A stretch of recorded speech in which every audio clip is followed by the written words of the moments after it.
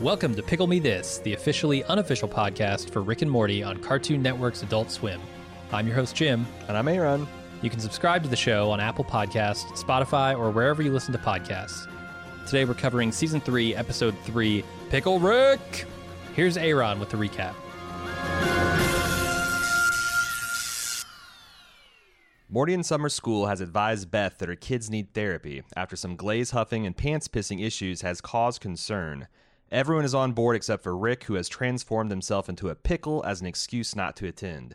Pickle Rick finds himself flushed down a sewer where he has to fight both rats and roaches for supremacy, constructing an elaborate exo-frame for his pickle from their corpses and bits of trash in the process. Emerging from the nearest toilet, he finds himself embroiled in international intrigue as the crapper happened to be housed in some sort of Russian embassy or spy agency. Rick has to fight waves of henchmen and an enigmatic killer named Jaguar before finally escaping in a helicopter as the compound explodes. Back at the therapist office, the Smith family learns how to communicate non-violently and begin to work through their many issues when Pickle Rick, exhausted from his day, crashes the session, engages in brutal verbal combat with the therapist, and seemingly reverses all therapeutic progress the family has made.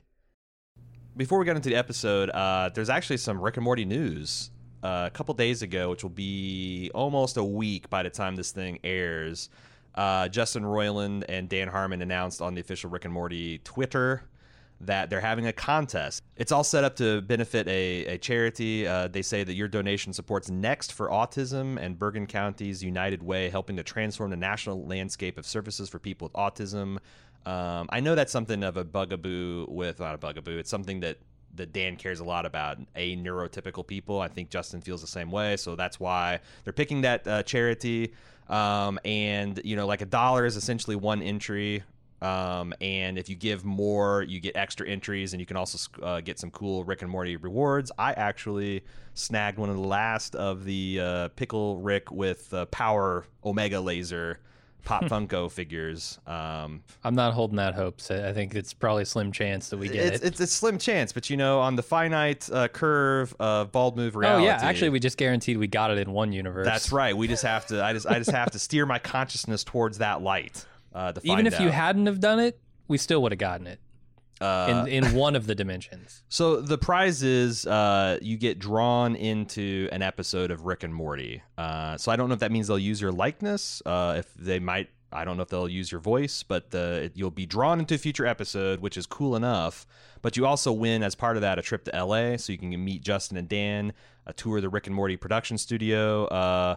In the video accompanying this, Justin says, "We're a real hoot to be around." So probably will be fun. If you're a Rick and Morty fan, I can't imagine this wouldn't be a dream come true. All right, Jim, episode 303, Pickle Rick, instant internet classic. What'd you think? Yeah, you summed it up. Instant internet classic. I mean, nobody forgets Pickle Rick once they've seen it. But I feel like they forget half of this episode, the therapy session, and it's all just about Pickle Rick. Yeah. Well, I don't know. I was reading around a lot of reviews, and I find it funny when people focus on the Pickle Rick part, because clearly the meat of this episode, in my mind, is the therapy session.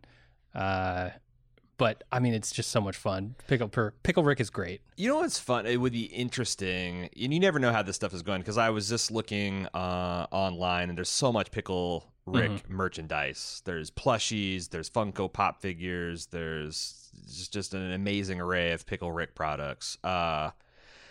You know, like SpongeBob in the 2000s kind of became a gay icon. Uh-huh. I wonder, like, if like Pickle Rick could be like a secret like pro therapy thing. Okay. Because just to bank on that, like it's subtle. Yeah. Like you see a pickle Rick on your car, it's like, oh yeah, that person sees the value of therapy.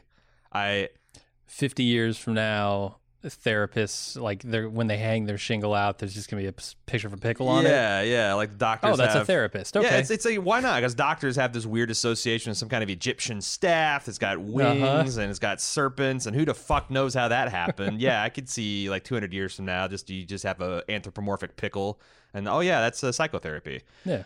I mean, there's so much to love about this episode. You've got the pickle part, like, that contains at least 3 completely jaw-dropping and hilarious action sequences. Yeah. Rick versus the Rat Gang, Rick versus the Thugs, where he's just sawing him in half with that laser, Rick versus Jaguar, and then Rick and the therapist dueling monologues at the end are some of the series' finest writing.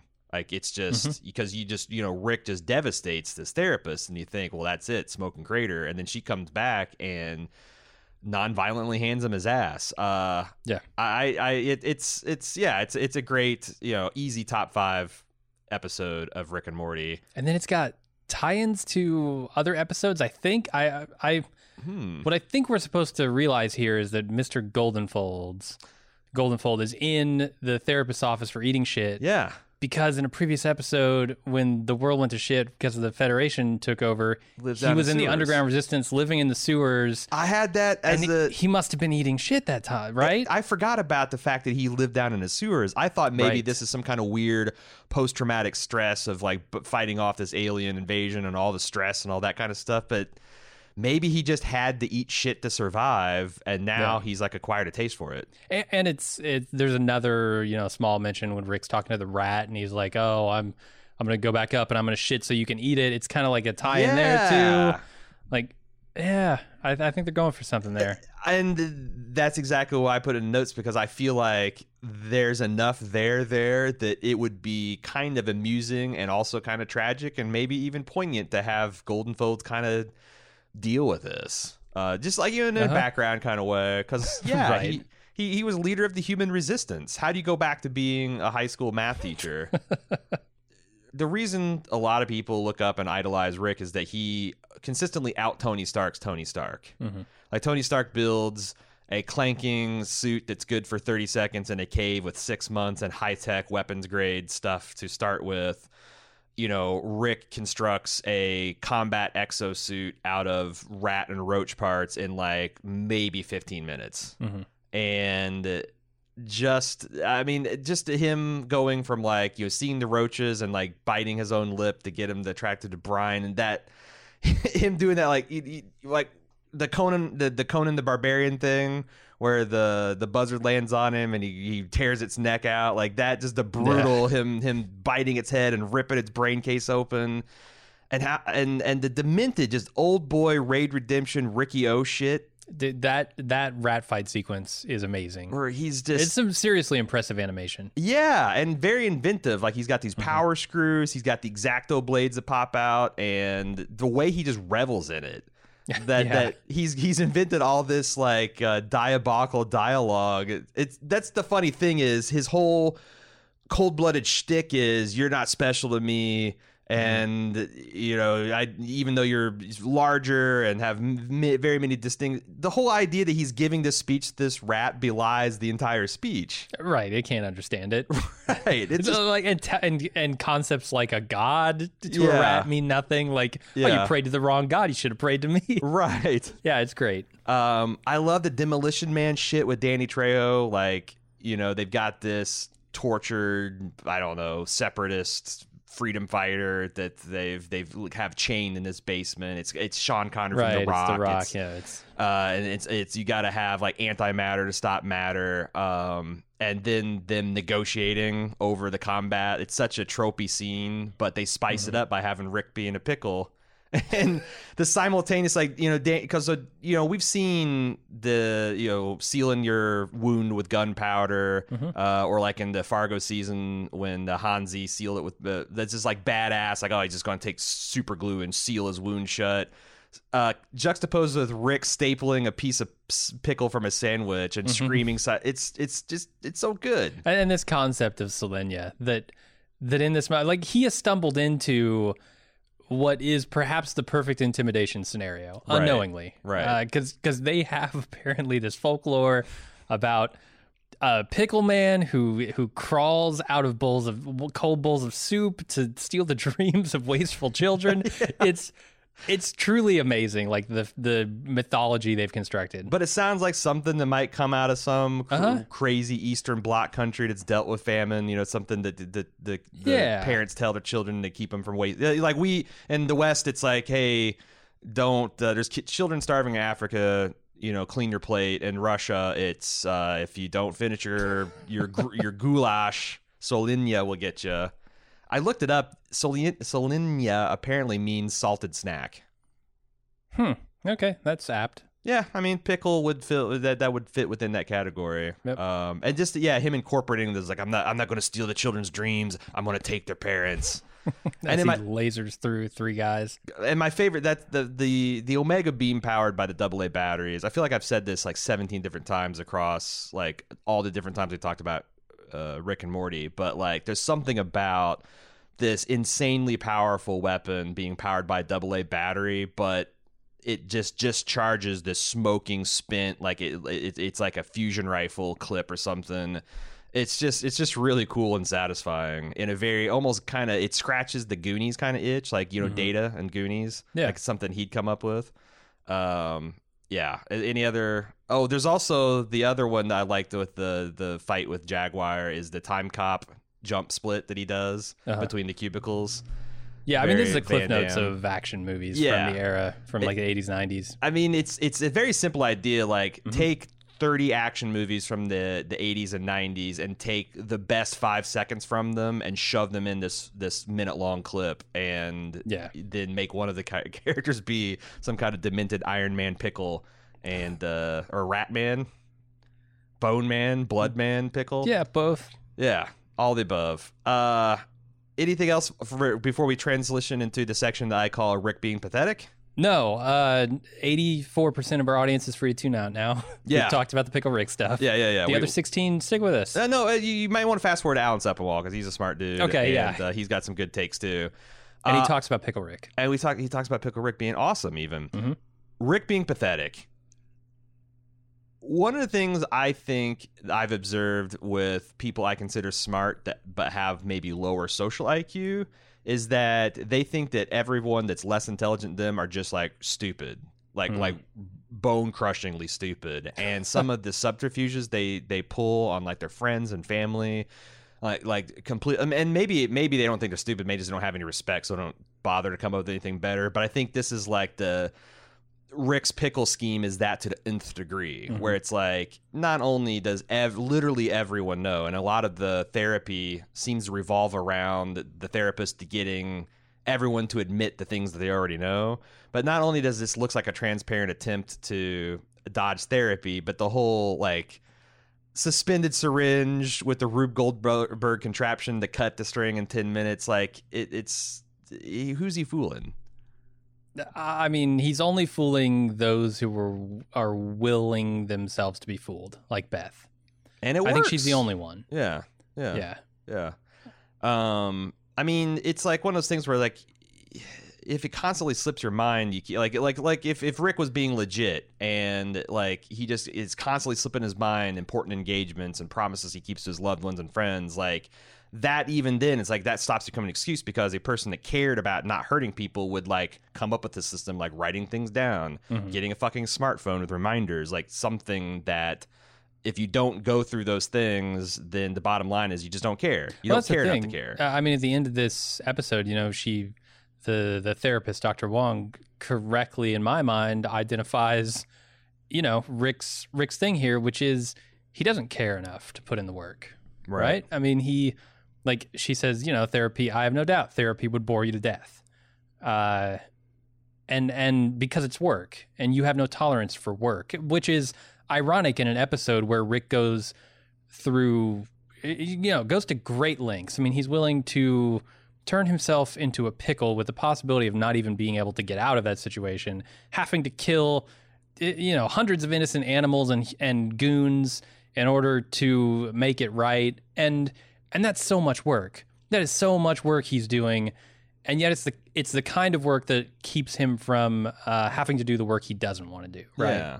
Which is the harder work to him. Like, as a dedicated procrastinator myself. Yeah, same here. I do there's a lot of times where, like something really needs to be cleaned today. Because that's what I'm doing instead of the thing I should be doing. Like, I got a gleaming bathroom, but that wasn't the problem. The problem was, I need to write this outline for Pickle Rick. Yeah. It's because to your point, there's this thing where he rolls out into the driveway, and if it doesn't rain, Rick dies, and he even realizes it. Like, how fucking stupid this is that I've done this. But nothing. It reminded me a lot of during the thing where he fragmented time, and Morty's collar got broke, so he slaps his on there, and he's going through, and he's like desperately begging God for help. And as soon as he solves the problem, he's like, "Fuck you, God." This is Rick in a nutshell. Like, he has these rock bottom, oh my God, I can't believe how far I've fallen and what's happened to me. But the second that like some dumb thing out of his control allows him to, if the collar didn't glint at just the right time and he sees it, if the rain didn't come right there, he's a goner. Yeah. All that stuff's like, nope, I did it again. I'm awesome. I don't have to worry about this. Right. And the impact on his family, like, I thought it was interesting in the performance and animation, just how like sad Morty was when he's going through the charade of like, yo, flip the pickle over. And just the look on his face when he realizes this is what Rick's done. And also, on the ride over there, Morty asking, like, how is this family therapy if Dad's not invited and Grandpa won't come? Like, this is a real low point for Morty. Yeah. Yeah, it's sad. Especially coming after, when you think about this building off the previous episode of like that emotional goodbye he had with Armathy, right? That was the one, and now he's doing this therapy, and it's super cruel at the end where clearly the kids see value in this process. Oh, man. Yeah. And yet, because their mother is an enabler of this crazy person, no progress is going to be made. Oh, God, it's pathos. You also have... like that crazy psychotic speech he gives to Jaguar at the end. Okay. About it's like dimensions and infinite daughters, and yeah. Yeah, what it was, his quote is like, to the extent that love is familiarity over time, my infinite amount of daughters and grandchildren precludes that attachment, or that specialness of that attachment. And Jaguar is kind of like, who is a deeply disturbed and troubled individual himself, no doubt. He's like, okay, good luck with that. It's showing just how much more fucked up Rick is in that regard. Yeah. That's super interesting to me because, we talk about the consequences of this infinite reality, but we don't really talk about them in terms of the family so much.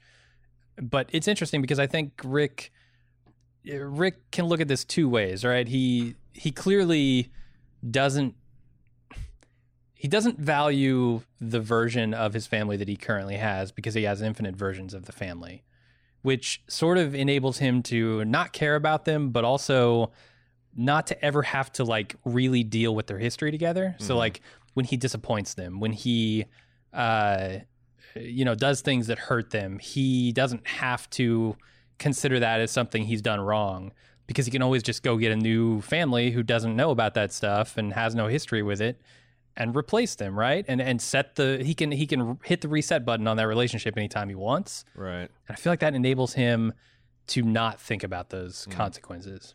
Do you want to talk about therapy kind of like, because that's my next bullet point, the therapy stuff. Yeah. Because I thought the depiction of therapy and the therapist was really good. And it's so rare to find, usually even in this day when you see therapy depicted on screen, it's always kind of like in a disparaging or, kind of a cringy way. It's depicted as something that's either ineffective or it's something that if it's effective, it's only weak people that need it. And this person, this Dr. Wong asking smart questions, able to quickly zero in on the heart of the matter. I thought it was great because I'm of the personal belief that if you're seeing a therapist and you're like 3 to 6 sessions in, I'm not saying you need to have a breakdown or a breakthrough rather, where like everything like the clouds open, but like you should feel like you're on to something. Because if you're not, then, maybe your therapist sucks. Maybe you don't have a good rapport. Maybe you're closed off and this therapist is too timid about, bringing you out of that shell. But like, it's, you should see, like, this is kind of like a good first visit. Like that she's really zeroing in. She's teaching, this family's walking out of the room, if nothing else, with a skill they didn't have before, which is able to talk about difficult emotional issues without having that emotions kind of overwhelm the conversation and getting sidetracked. And how also this is perceived as an attack by Beth. Yeah, to the point where she tells the therapist, fuck you. Also, Summer and Morty, fuck you. For dessert. Right. Yeah, I love that callback. I love that callback. Yeah, she's definitely taken a page out of Rick's book. But yeah, I mean, it's because Wong is cut to the heart of the matter and Beth knows it. on a subconscious level here, right? Right. She just doesn't want to admit it. And there's one of the reasons I think that this is one of the better. I mean, Rick and Morty's got a lot of good writing, but this is one of the better written scenes is because I feel like these are both Steelman versions of their respective arguments. Like Rick saying, I just don't respect therapy because if I don't like something, I change it. Mm-hmm. And I think therapy gets people comfortable and stops panicking. And that's like something we value in cattle and chickens, but it's not for me. And her coming back to like, well, you use your capacity and your intelligence to justify your sickness. Because think about that. If I don't like something, I change it. Mm-hmm. Does that mean that Rick likes being covered in rat shit and blood? Does it mean, and even if he likes that, because he does revel in it, mm-hmm. like it's clearly thrilling for him to be that. Does he like its effect on his family? Does he like his granddaughter huffing enamel? Does he like Morty pissing his pants? Does he like, Beth being a complete mess of a human being?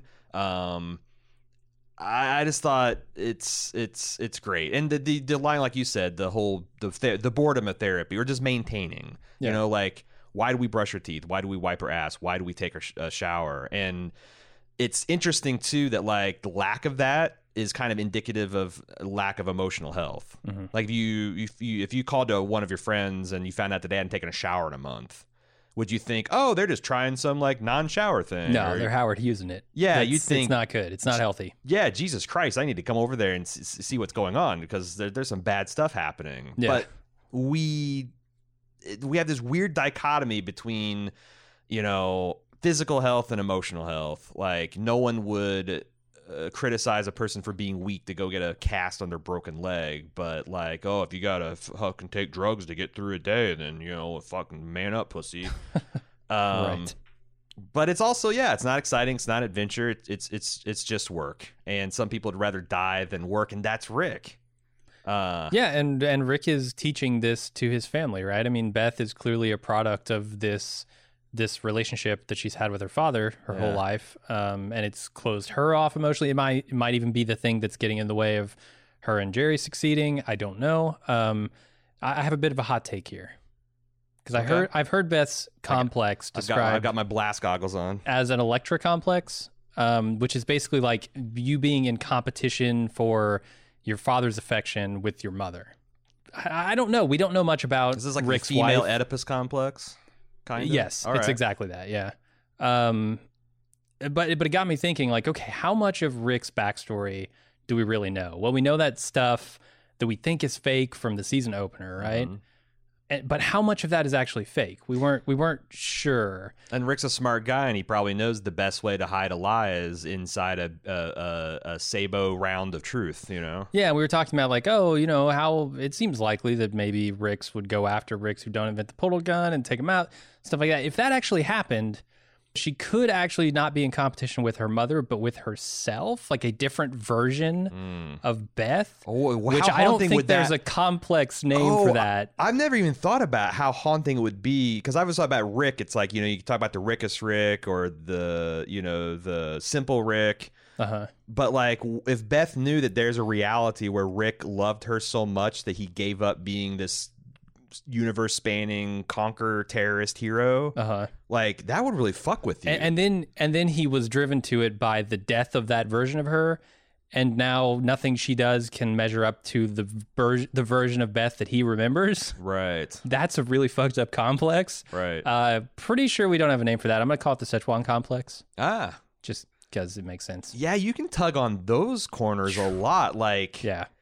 If Beth finding out that like Rick is from another dimension and this Rick was killed right after he saved the world from Cronenberg disease, like that would haunt you too, because like maybe my real father, I would eventually earn his love, but this alien thing that doesn't even see me as anything but a second best replacement, like that'll fuck you up. Yeah. Beth is complicated. Wow, that's insane. I wonder. Because like the therapist gets the last word, and I was thinking as I was watching this episode for the umpteenth time and thinking about interesting things to say about it, I was thinking about how you could craft a retort to like, taking care of yourself and your family is work, and some people do it or don't. Like, could Rick have a pithy? I guess the only one is like the stinger. where like Jaguar comes in and saves him from the concerto. Yeah, like, that's what is the retort. Yeah, right. Like, well, you don't go to therapy because if you go to therapy and you do healthy things, you don't meet crazy people like Jaguar. But that would then be, the like you mentioned, Rick taking credit for the universe's randomness, saving of him. Also, would you be in this diabolical torture chamber if you were the healthiest version of yourself? Fair. Like if you stayed home and played Skip-Bo with the family that night instead of getting into some kind of crazy musical themed maniacal adventures. But that would be interesting. And like with 7 seasons to go, man, I would love to see this therapist come back. I love to see her. Like we talked about like arch nemesis that Rick could have, like, evil Morty, Zanzorp or whatever, the Stephen Colbert character. Dr. Wong is uniquely positioned because there's many villains that can kill Rick corporally, but she potentially could like kill what Rick is. Like if she fixed whatever is broken inside him or got him to understand that just because the universe is meaningless, that just challenges you to find your own meaning to it. It doesn't mean that you have to necessarily give in to nihilism. I think, and that's that's also one of the many fears that people have in therapy is that it'll change who they are, instead of like turning them into the best version they're capable of being. And it would be how many times in your life you've changed who you are? Yeah. Every day you're changing who you are. Yeah. You just want to guide that process. Right. Like into a place that you hopefully prefer to the alternative. And I wonder like what would the best version of Rick might not be the Rick that just stops being a scientist and hangs out and does Legos with his daughter all day. It might be someone who definitely pays attention to his daughter and loves his family, but also fucking cures cancer or provides the earth with cheap, clean, renewable energy, ushers in a golden age of human progress. Like,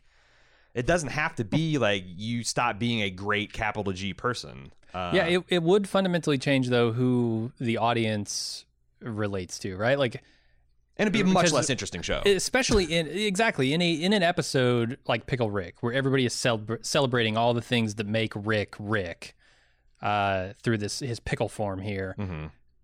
You have to wonder, like, how would the audience react to a changed Rick, to a better version, quote unquote, of Rick? Mm-hmm. I don't know that would be a positive reaction. I think the audience they have very much appreciates the Rick that they have. Yeah, it might be something that you could do like in a final season, like if like Rick, like. But that's going to be their tension. Like with this many more seasons and the things they clearly want to do with this dynamic, how are they going to keep Rick appealing to the audience they have? I've got some ideas. Maybe we can explore them with Alan Sepinwall here in a bit.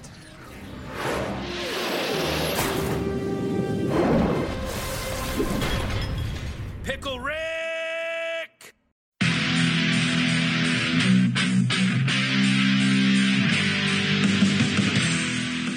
We're getting geared up for the 6th annual Summer Badass Fest.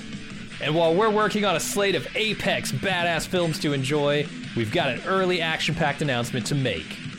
Just like last year, we're kicking off Badass Season with a live movie watch and podcast recording. We've rented out a theater for connoisseurs of action films and Bald Move fans that just want to have a great time. Unlike last year, this year's movie is top secret. Hush hush. No hints, except it's incredibly badass. It stars an absolute icon of the genre. We're willing to bet most of you haven't seen it, and it's going to be an incredible viewing experience with a packed house of Bald Movers. Those of you who came to last year's screening of Total Recall know what a party it was. And those of you who didn't, now's your chance to experience it. Meet me and Jim, order some custom movie-themed drinks at the theater's full bar, then watch us record the full podcast for the movie. We reserved the venue over twice the size as last year, but seating is still limited. It's happening Friday, June 21st at 7 p.m. in our hometown of Cincinnati. Get full details and buy tickets at baldmove.com/live. Cincinnati's actually a pretty great city to visit, and we've got lots of details for side adventures on our event page as well. The Reds are playing the Boston Red Sox in their fantastic Riverside Stadium. The thrills of Kings Island just minutes away, and I'll be leading a kayak trip down the scenic Little Miami River on Saturday. Again, get full details and get your tickets now on our Badass Fest 6 page at baldmove.com/live.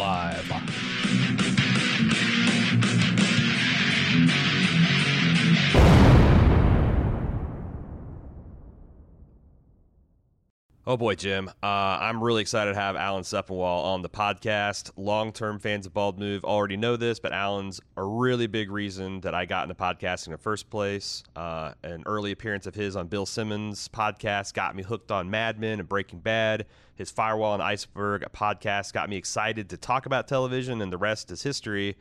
If you don't know, Alan Sepinwall is one of the most popular and well-respected voices in television criticism. He currently serves as the chief TV critic for the Rolling Stone. You can follow him on Twitter and Instagram at Sepinwall. Alan, welcome to the podcast. My pleasure, guys. What we've been doing with the people we've been inviting on for season 3 is kind of get started with your relationship to Rick and Morty. You've got a kind of unique role to all the people we've talked to thus far, and as a television critic, you probably were an early adopter, or maybe not. Maybe like you, the pilot episode didn't grab you. Where did you kind of jump in on the Rick and Morty time stream? Well, I had been a community obsessive for a long time, so whatever Dan Harmon was going to do next, I was very intrigued about. And I remember really finding the first episode of Rick and Morty funny, but also sort of almost intentionally off-putting, just in how terrible Rick is, both in his behavior, but even simple things like the belching and the coughing, like just the way that Justin played him. I was a little unsettled by it, and I'm like, okay, I'm laughing here. This is really smart. This is very like Back to the Future parody. I like where this is going, but do I want to watch 20 minutes of it? And I think probably took me a few episodes in that first season before I felt fully on board with it, despite the fact that I could tell just, how much cleverness was going on here. Yeah, I was the same way. The pilots of shows are always a little rough, and it felt like even the animators sort of settled in after that first episode. But it did, yeah. It felt like you're watching really smart, funny people go out of their way to, like, when they catch you catching their eye and laughing with them, they're like, "Fuck you," like here's a belch, here's vomit running out of this character's mouth. Like, yeah, it was pretty tough. I think it's around when we get to the episode where Morty is sexually assaulted in the bathroom in the fantasy land, where I'm like, okay. All right, this is doing something on another level than what I was expecting. I'm going to go along with this. Yeah, it's shifting gears. Pickle Rick is kind of, I feel like even amongst the creators, they're aware of the fact that it's kind of like it's high watermark culturally. Season 3 was its biggest yet. What is it about Pickle Rick that just immediately grabs people, do you think? I mean, he's Pickle Rick. I don't mean to oversimplify it, but the fact that the main character turns himself into a pickle version of himself and spends the first several minutes of the episode talking about it and saying the phrase "I'm Pickle Rick" over and over. Words with a K sound are funny. It's things with an exclamation point are funny. So if you go around, it's just fun to say "I'm Pickle Rick," and then it's such a stupid idea. Just an incredibly low concept, high concept kind of, role reversal there. And what they're able to do with it in this, dead on action movie parody, and then segueing from that into this really heartfelt, serious, psychological analysis of who Rick is. It's amazing the extreme highs and lows of this episode. Yeah, and I thought it was interesting that it seems that they're not just going for like an 80s action pastiche. There's also elements, and they talked about this in some of the episode interviews where, like Dan was inspired by the RV breaking down the, what is that, 4 Days Out episode of Breaking Bad? Yeah. Where it's like you have this person who's like, the audience respects as a towering intellect, and you take everything from them and then see if they can succeed. So it's like, I think that's one of the reasons that Community did this well as too. It's like they don't just do an episode that's about paintball. They always layer like the references, so it's like I don't know, some kind of cake. What am I going for? Like a parfait or sundae. It's where it's not just chocolate and ice cream. It's, you got Die Hard, you got Predator, you got Iron Man, and then you also scoop on the talk about therapy. And it's something that's satisfying because it doesn't feel like empty calories. No, and one of the things that Community was really good at, that Key and Peele and some other shows are really good at, is it's an action movie parody that functions as an amazing animated action story. Like, there's the fight sequences, the whole bit where he's battling the rats, when he's going up against Danny Trejo in the compound. All of it is really just, if it was being played straight, it would still be really good. But it's a man who's turned himself into a pickle with cybernetic rat arms and legs. Yeah. And so what's also really great about it is how they've established Rick as such a badass to this point that, like, I think I probably watched this episode 4, 5, 6 times before I even started thinking about, wait, how long was he down in that dungeon? Like, how do you go from the one cut? It's Rick. Of course he's going to have a necklace of cockroach brains that he manipulates with his tongue, that he's essentially out Tony Stark. You know, he did it in 30 seconds in a sewer. What took Tony Stark 3 months in a cave, you know? Yeah, I did think about it rewatching it to do this podcast. Like, we jump from how he initially learns to manipulate the one cockroach brain to suddenly having a whole fully equipped laboratory, and all he needs is the rat carcass to complete the look. But I buy that Rick would be able to do that, and he would be able to do it in the amount of time it would take for the rest of the family to go to the therapy appointment and be in therapy, because this whole ordeal can't have lasted very long. The timeline is on it. It's a late afternoon that Rick spends here. I also like that they have such a knack of grounding the technology that, like, Rick has a paperclip sized gun that can saw through an entire room, but it fully expends a AA cell. It's like like a smoking plasma charge ejecting from a video game rifle. It's like, okay, maybe Rick can get that out of a AA, but it's not going to be rechargeable afterwards. I love that. It's so, like, I hadn't seen this episode in a few years, and it's so much fun to put it on and see him rampaging through that compound. And after a while, you just sort of accept, okay, he's a pickle and he's killing everyone. Sure. Yeah, I remember seeing like the animatic of that they released at a Comic-Con. It was just a sequence of, like, him putting the final piece of the rat suit on and then just tearing through the rats. And I'm like, well, this is going to be like an interdimensional Cable type episode where it's just going to be like, the point is that Rick's a pickle and it's insane action. I was really shocked that they talked on the whole kind of therapy subplot where, as Rick is battling himself, his family is battling each other about the kind of emotional damage he's done to the family. And I don't know. I just got an email from somebody a couple days ago where it's like, gee whiz, Aaron sure loves his therapy, because we were talking about when it came up at a previous Pickle Me This episode. And I guess, yeah, like, there's still a few examples of therapy done well on television and movies. Like, you had the 80s and 90s. Oh, it's a head shrink. I don't want a head shrink. It's a little better now, but like this Dr. Wong, played by Susan Sarandon, she just, like, they set her up to be the next punching bag for Rick, and she doesn't, like, get defensive about the fact that he's smart. She just, like, takes him apart at look, you're still a monkey. And you got to repair yourself. And, like, there's no amount of smarts that gets you out of that. It's such a well-written scene. Can you think of anything else that's, like, kind of like this about, like actually shows what a good therapist can do? I mean, there have been shows. There was a great show on HBO for a few years called In Treatment with Gabriel Byrne, and literally every episode was just a therapy session. I think that's fantastic, especially the second season. But therapy is very hard to dramatize in an interesting way. You're right about that.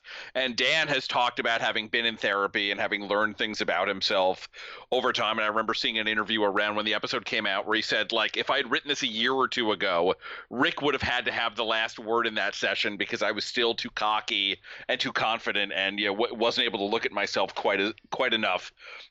And I think the therapy is like, you have to have that in the episode. It would still be a fun episode and really light and ridiculous if he's running around as a pickle killing all these cartel guys. But what makes it special is the fact that at the end of it, Dr. Wong just picks him apart and says, look, you've just done this miraculous thing, but you also have all of these problems, and you've done these things to your family. Because one of the things I sometimes struggle with the show, and I don't know that it's so much that the show itself does it as the fan base does it, and this is something it has in common with Breaking Bad, which was the inspiration for the episode, is there's a tendency to just look at Rick as a pure, awesome badass, Right. and everything he does is great, and everything he says is right because he's so much smarter than everyone else, and therefore the show adopts his point of view, and you should adopt his philosophies too. And I think that Rick and Morty is smarter than that, and episodes like this show that no, Rick is a genius, and Rick is also completely toxic, and he is doing all of these terrible things to the people who care about him and who he should care about, and you need the one to balance the other, and that's why I think this is just a great episode of TV. Yeah, I think in the commentary, Dan was talking about that, where he said 50% of the time I want to be Rick, 50% of the time I think it would be awful to be Rick, you know? And I find myself looking at even like the interdimensional cable episodes that they do, and they always have, you know, that little bit of nuance, that little bit of personal interaction with the characters that, you know, even in an episode as silly as that, where it's just Justin riffing on a mic for 20 minutes about, you know, the fake doors that don't work, right? Quadrant Vincent. Exactly. You still have something to ground it, something to bring you in to this kind of storytelling hook that they have. And that's the thing that I appreciate about Rick and Morty. One of the things that I like in this episode, or not just this episode, but this episode reminded me that the show never really forgets about the fact that early on they did that one where they unleashed the plague that just conquered the entire world, and Rick and Morty jumped to a new timeline and replaced the dead Rick and Morty from that, and they abandoned Beth and Summer and Jerry to this, you know, hellscape apocalypse. And that could just be a one-off joke, but it's a thing that Rick keeps referencing, including here, as like he's done really monstrous, awful things here. Yeah, and it's almost like he's becoming aware. That's what I like, because you know, we've had a lot of you know, brilliant, difficult men type shows, and this is one of them. But in season 3, it seemed like they are like, well, we're aware of that, and we're taking steps to counteract the, you know, 5th season. What do we do about Walter White, or how do we feel about Don Draper? Like, the show is going to show us how we feel about that, and the fact that it's like, I just, as I was watching Pickle Rick, you know, at the controls of the helicopter, explaining to Jaguar, who doesn't have infinite daughters, how he's like, oh, you know, the whole concept of familiarity breeding attachment, I don't need that because I have infinite kids. And like Jaguar himself, like, okay, well, good luck with that. And like, there's something like where Rick almost realizes in that reaction, like how badly he's lost, or how like completely fucked up he is. And it's a really tough balance to maintain, because the sociopathic aspects of Rick's personality are necessary to drive the kinds of stories that the show tells. Mm-hmm. And if he becomes actualized, and if he matures, and if he figures out, like, no, I can't keep treating people like this, then the show either has to stop, or at least it has to fundamentally change in a way that I'm not sure anybody wants it to. But I do really appreciate that they've done stories like this that take a hard look at saying, yes, you think he's a badass, and look at what he, you know, at all the havoc he wrought on these, you know, drug dealers or whatever they are, but also look at how much he's hurting his daughter and his grandkids, and this needs to stop. Yeah, I'm excited because like that's the interesting tension with 7 more seasons of the show, is how it's like they got a will they, won't they, only it's with Rick's emotional health, right? Yeah. And I feel like that there's room to do it, like, because usually in therapy, in film, if it's depicted positively at all, it's like a continuous climb up a mountain of health. You know, and in real life, the process is you fall down a ravine and you get really pissed off and mad at yourself and lash out, and then like, oh, but I do remember how to climb this mountain. You start climbing, you break your ankle. Like, there's a little bit of that at like the end of season 2, where Rick started to open himself up to feeling the love of his friends, attending his friend's wedding, and then it was brutally punished by the universe by it just being this sting operation to arrest all him and his terrorist friends. So now he's had this complete season relapse of being an asshole. So there's a way to do that realistically and correctly, and I'm in for the 7-season ride for sure. Yeah, seven seasons is a lot. It is a lot. Anything. It is a lot, and especially for something this high concept. But I feel like, you know, Harmon, you know, having been around the block a little bit, he wouldn't have committed to this amount of time if he didn't have some kind of very specific plan that he feels is going to work, and hopefully it does.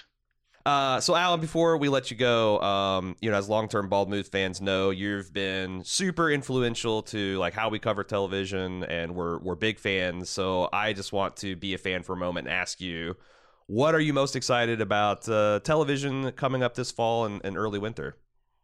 The thing that I'm most intrigued to see more of is Watchmen on HBO, which Damon Lindelof is adapting. Although adapting is maybe not the right word, because it's not just a retelling of the comic book or the Zack Snyder movie. It's a sequel set in the present 35 years after the events of the comic. Yeah. And I've only seen a little bit. I'm not even really supposed to talk about opinions and stuff, but what he's doing is in many ways a huge departure, and in other ways like really, really spiritually true to, one of the favorite books I've ever read. So, and Leftovers is my favorite show of the last 10 years. So I want to see whatever he's going to do, and hopefully this works out. Man, you're preaching to the choir here. That's the number one show for us this year, too, because of The Leftovers. Yeah.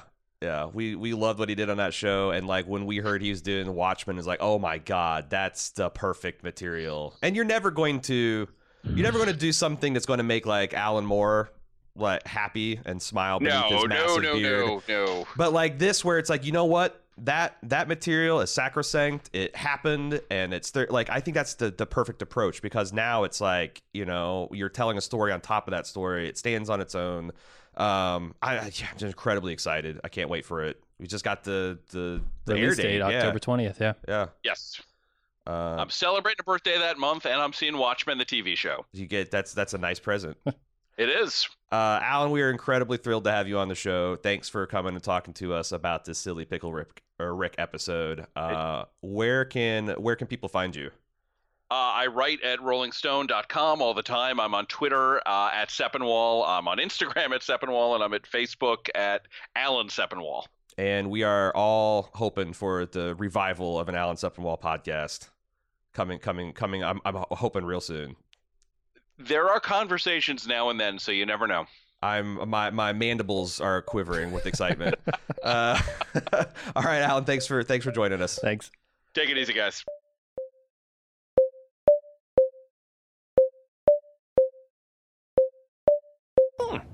Human music. I like it.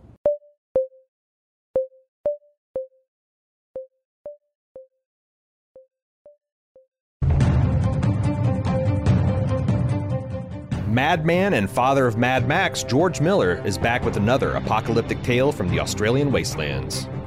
This time, we're getting a prequel featuring the origin story of Charlize Theron's character Furiosa, starring the Queen's Gambit's Anya Taylor-Joy in the title role and the mighty Thor Chris Hemsworth as the warlord Dr. Dementus.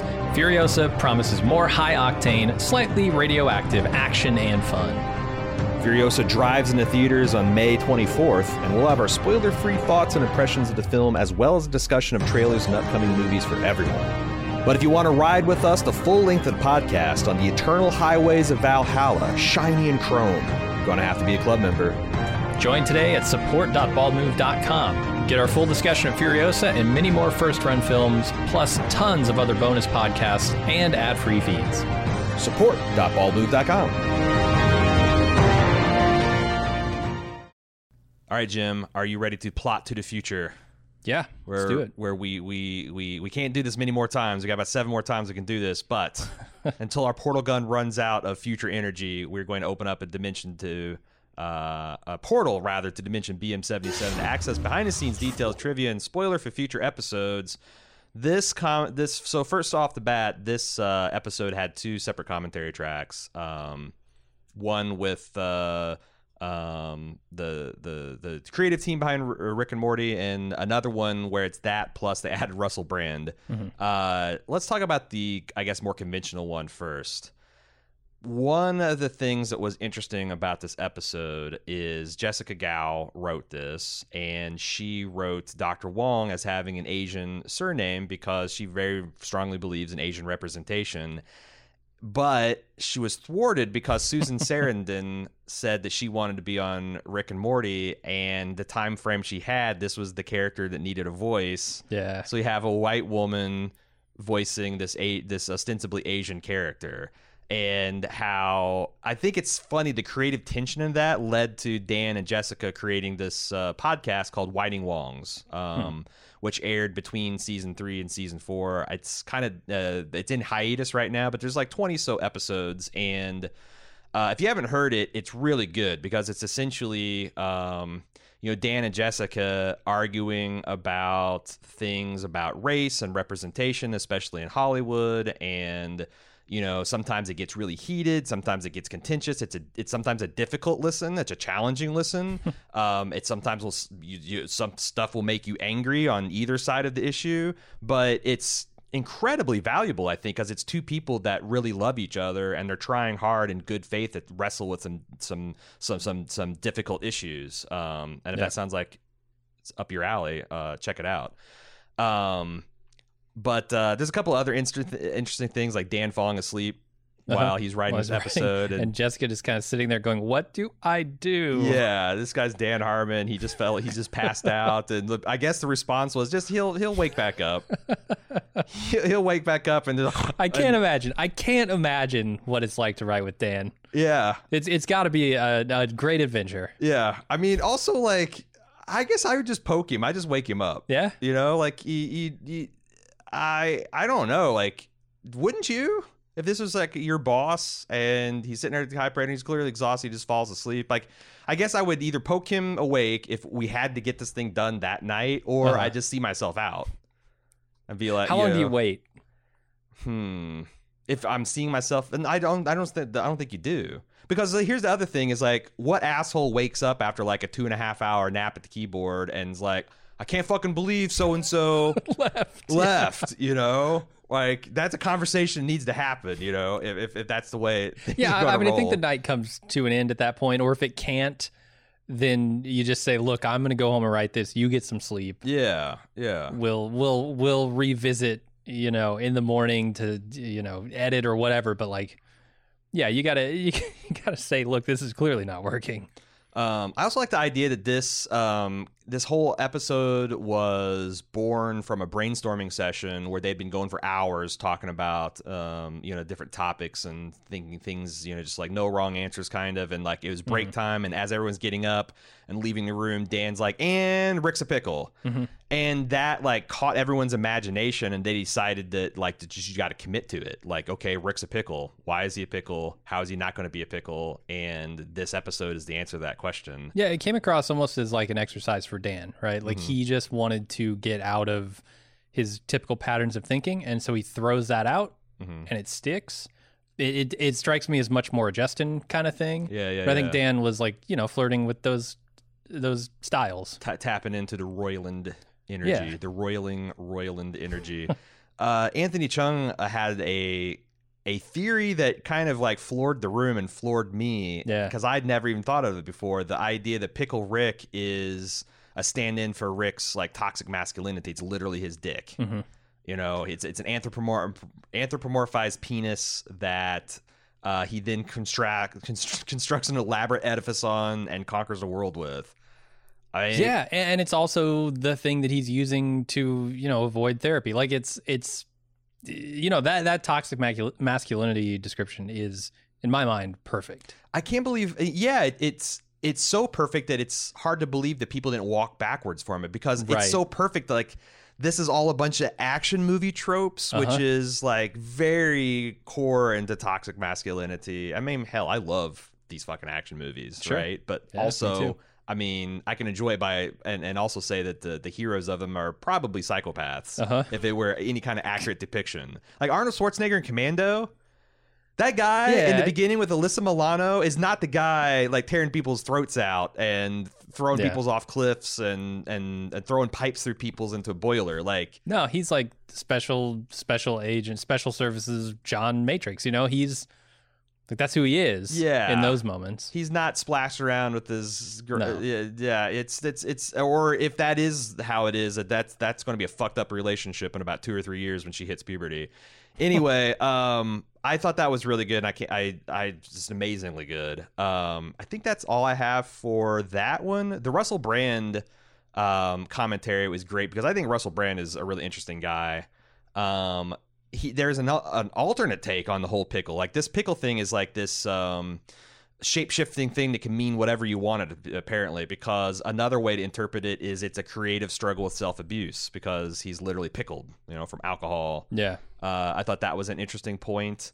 And how, in contrast to, like, we talked about the action movie motif where, you always see Arnold or Sly or Van Damme, Ramboing their way through these situations, and it's fun to see these like strong characters reduced to nothing and watch them do that. But then you don't get to see like the family drama that is a result of living with that person as a father or a husband or whatever.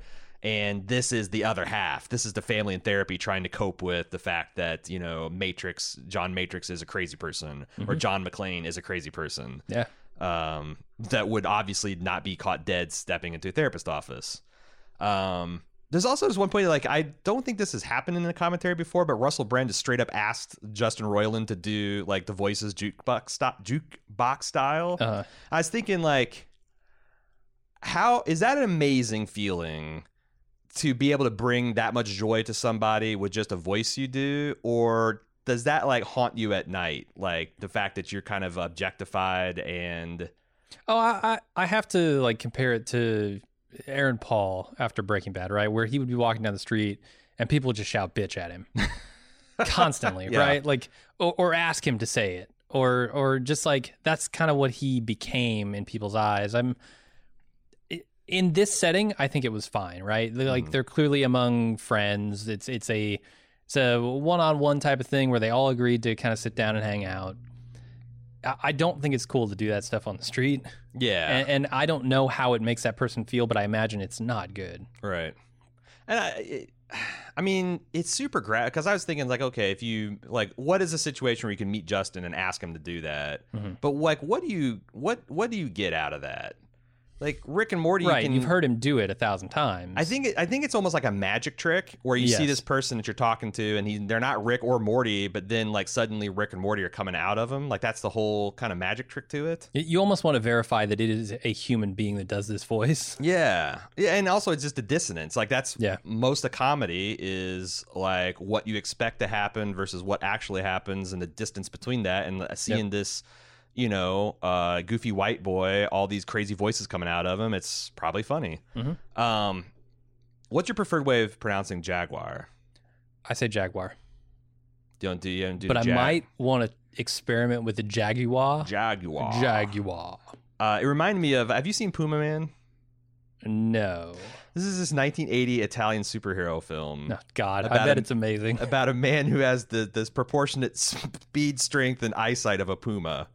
And it's terrible in all ways, but it stars Donald Pleasance, which is a very well-regarded actor. He's a knight.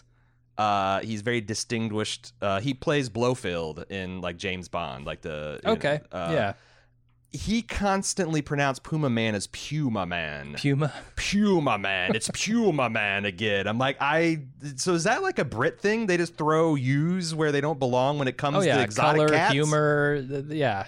Oh. They sprinkle the U's everywhere. Yeah. It's like when they get confused on syllables, they just throw in a U.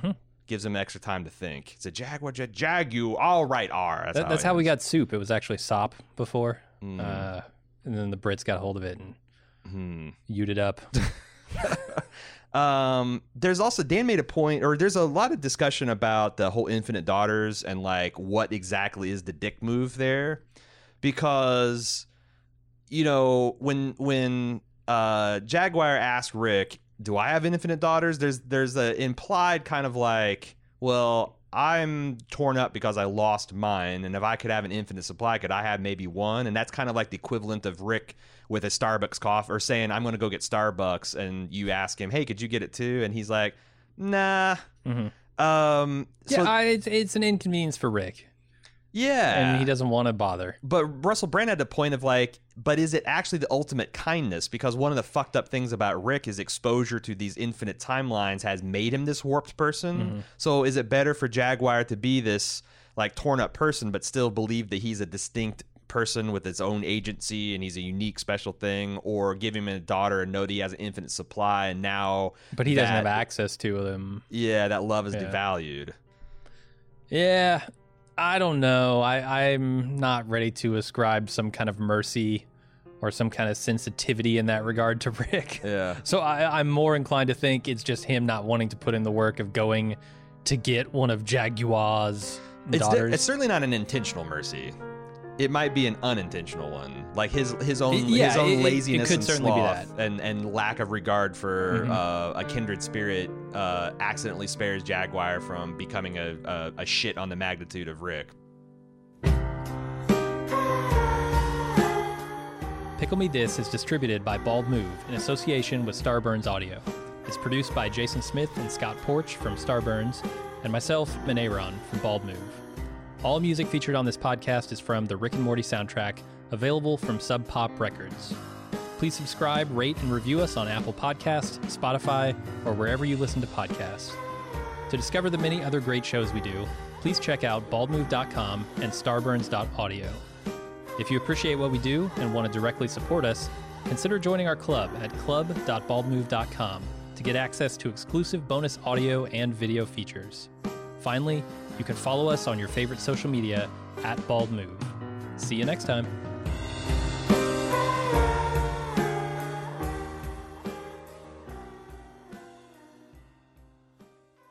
Pickle Rick!